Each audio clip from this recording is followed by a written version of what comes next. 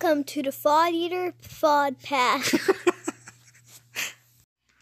What is up, everybody? It is Froth here, Thought Eater Podcast, Thought Eater Blog. Hope you're doing well, having a great weekend. Thank you very much for listening. And I am excited to talk to you this Sunday morning about the characters for my upcoming 1980s horror comedy game set at East Texas University using the Savage Worlds system. I am so excited about it. Yesterday I was alternating just being a couch potato, watching college football and working on the game. And we should be all set to start next week, first weekend in November.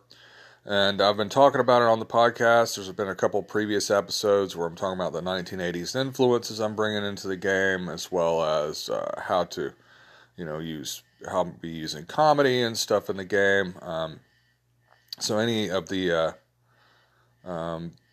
previous podcasts you see with the Froth University and the title, we'll be talking about that if you're interested. And today I'm going to be talking about the characters, the class of 1986.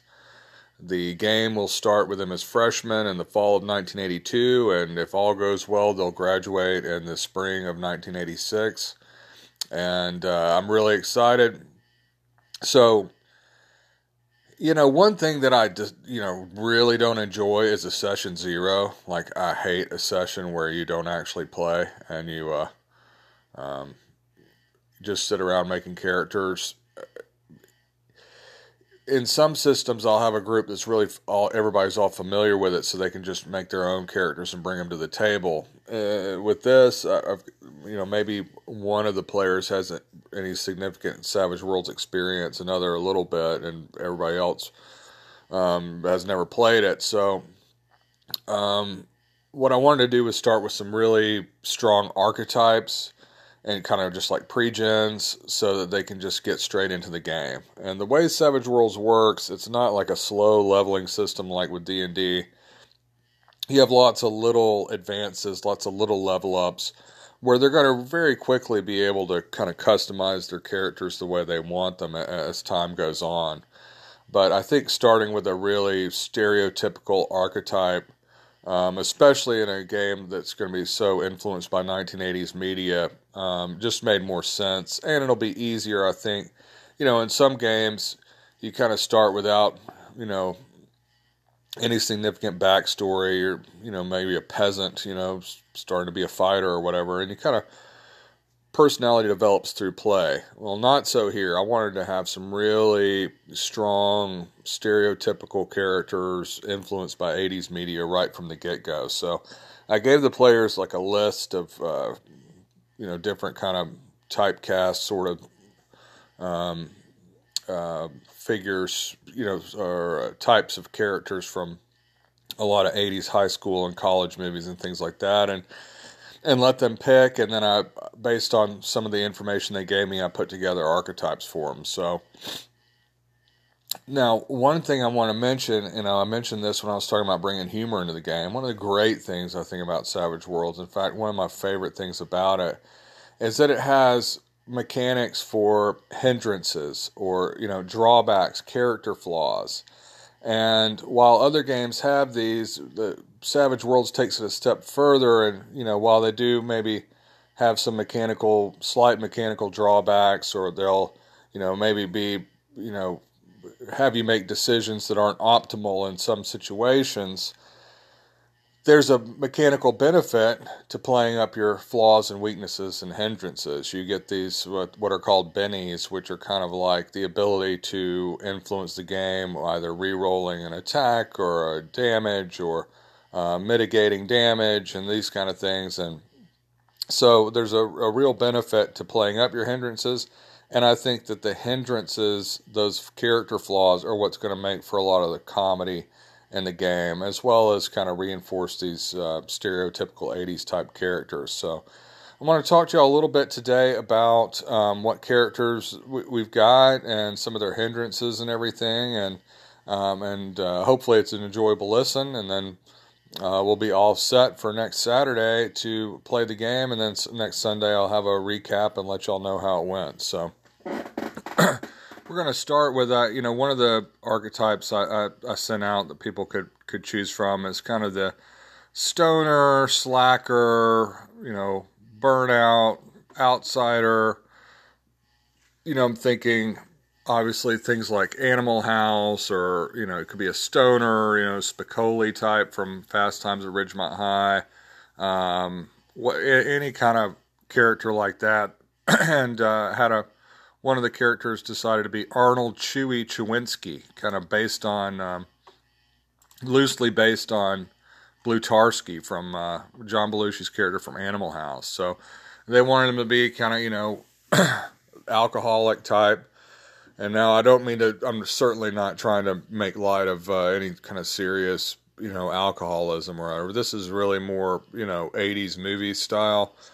But so some of the hindrances that this character has is like a habit with alcohol, but it's not going to be anything, we're not going to get into a after school special type deal or anything with it, but they will frequently, probably be drinking.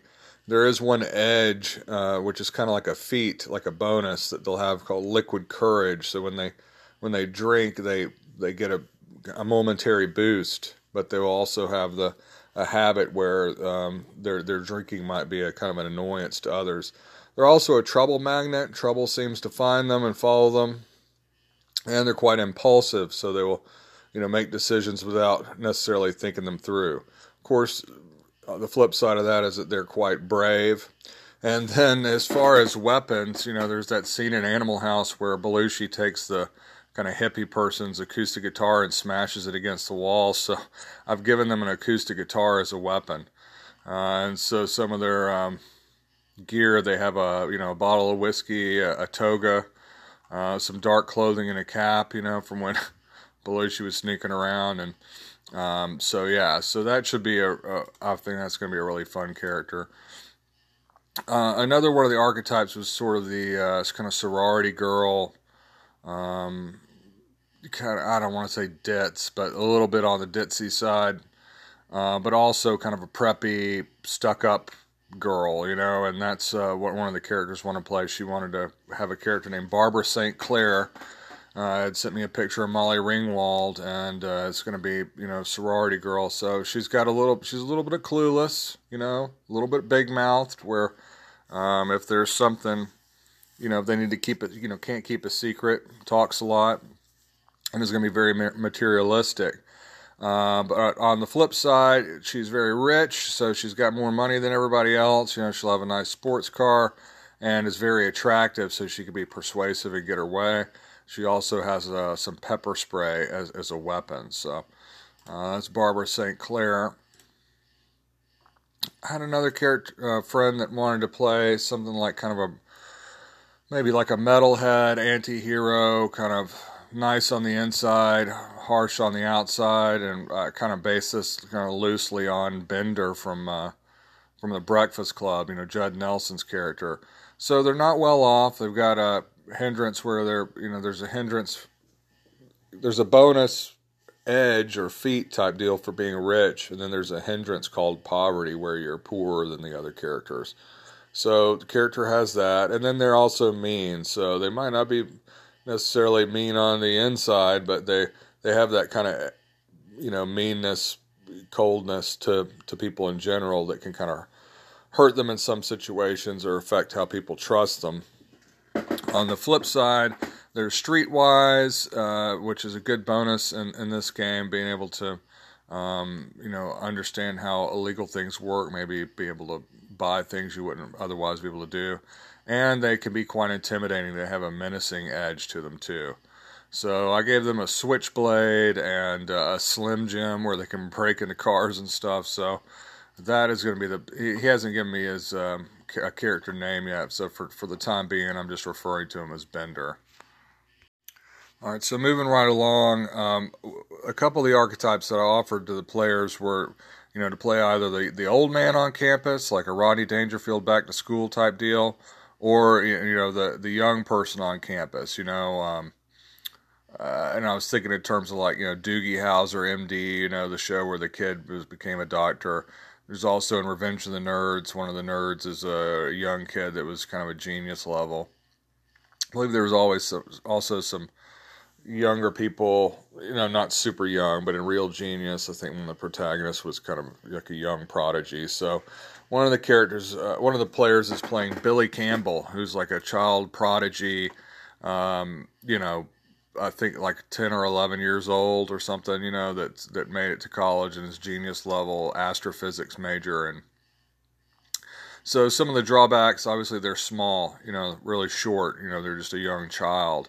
And then I figured giving them some really overprotective parents, that step in at the wrong, completely awkward wrong time. That's one of the hindrances you can have is, these overprotective parents. And on the benefit, they're really good at taking tests. There's an edge, kind of a feat type deal called test taker. And the way the setting works is you do take exams every, year of college. And if you do well on the exams, there's some really significant mechanical benefits that happen. And on the flip side, if you do poorly on the exams, bad things can happen. And there's a additional statistic called academics, which I think they've changed the name of it now because there's an actual stat called academics. It might just be a scholarship or something like that. But anyway, it gives you a bonus to these exam rolls. So they've got that as a bonus. And then they've also got an edge called fame because they're, being a 10-year-old making it into college, being this genius level astrophysicist kid, there's going to be some media maybe around and notoriety and that kind of thing that goes into it. And that's kind of a double-edged sword. You might be recognized and stuff when you don't want to, but it also will make life easier for you in other situations. Now, being small, that kind of affects their toughness, and they're just a little kid, so they don't really have any major fighting or abilities. They don't have any weapons or anything like that at this point. They do have a bicycle, a big comic book collection, and a telescope, though. So that is Billy Campbell. I think that's going to be a fun character. I had another player wanting to play something kind of loosely Michael J. Fox based, and this one I've made all the stats kind of even, gave them kind of a jack of all trades. They're decent at a lot of different things. I gave them a skateboard as a weapon, Michael J. Fox always riding the skateboard around. And then they're the only character I gave any starting armor. They have that puffy vest. I gave them a little bit of armor from the puffy vest. Now this one, you remember Michael J. Fox was kind of broke, at least in the beginning of Back to the Future. So they've got that poverty hindrance as well. I gave them a minor habit where they're just kind of addicted to Pepsi. They're also small, as Michael J. Fox is. And then another fun hindrance is thin-skinned. Like, they can't resist a dare, or, remember in the movie being called Chicken, it would drive Michael J. Fox crazy. So that'll be a fun kind of hindrance for them to play up.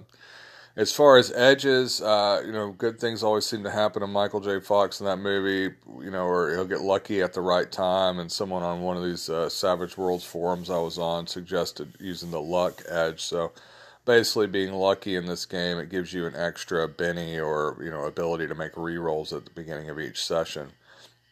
And then I also give them a connection, a person that they can look to for favors or have a connection to, and it'll be this, as you might have supposed, a retired doctor or kind of strange fringe science doctor just named Doc. So they've got a connection to Doc there. So I think that'll be a fun character. At least they can kind of start off, pointing on, their avatar is Michael J. Fox. They'll be able to start off with some really obvious, hooks to role play their character.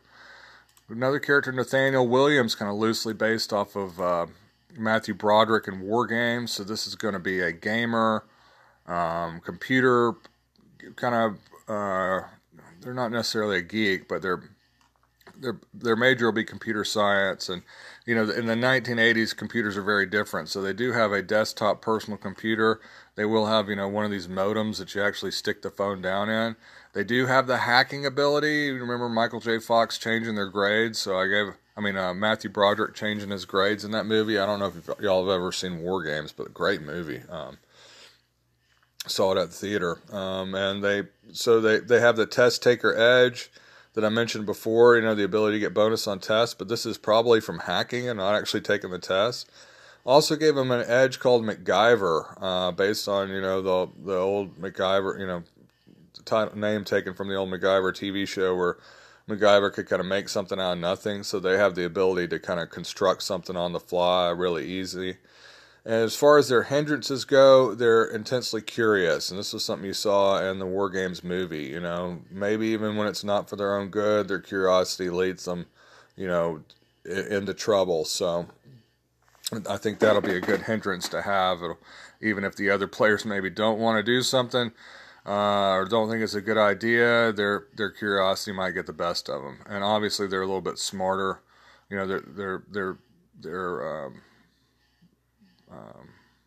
Their intelligence is their highest kind of statistic. They call it smarts in Savage Worlds. They don't have any weapons either, but they do have a personal computer. I remember in the movie, I haven't seen it in a while, but I know he didn't have a car in the movie, so he's got a bike and maybe like a toolkit or something like that. So that is going to be Nathaniel Williams, kind of the gamer, hacker type.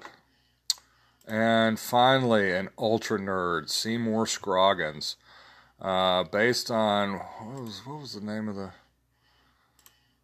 I think it was, I can't remember, I think it was from Grease 2 or whatever, but the actor was also in 1941, I remember, and I think it's, Eugene Felsnick, yeah. I don't know if y'all can picture that, but you'll see it in the picture on the companion blog post to here. But Seymour Scroggins, just kind of an ultra nerd, what you might picture when you picture, typecast, stereotypical 1980s nerd.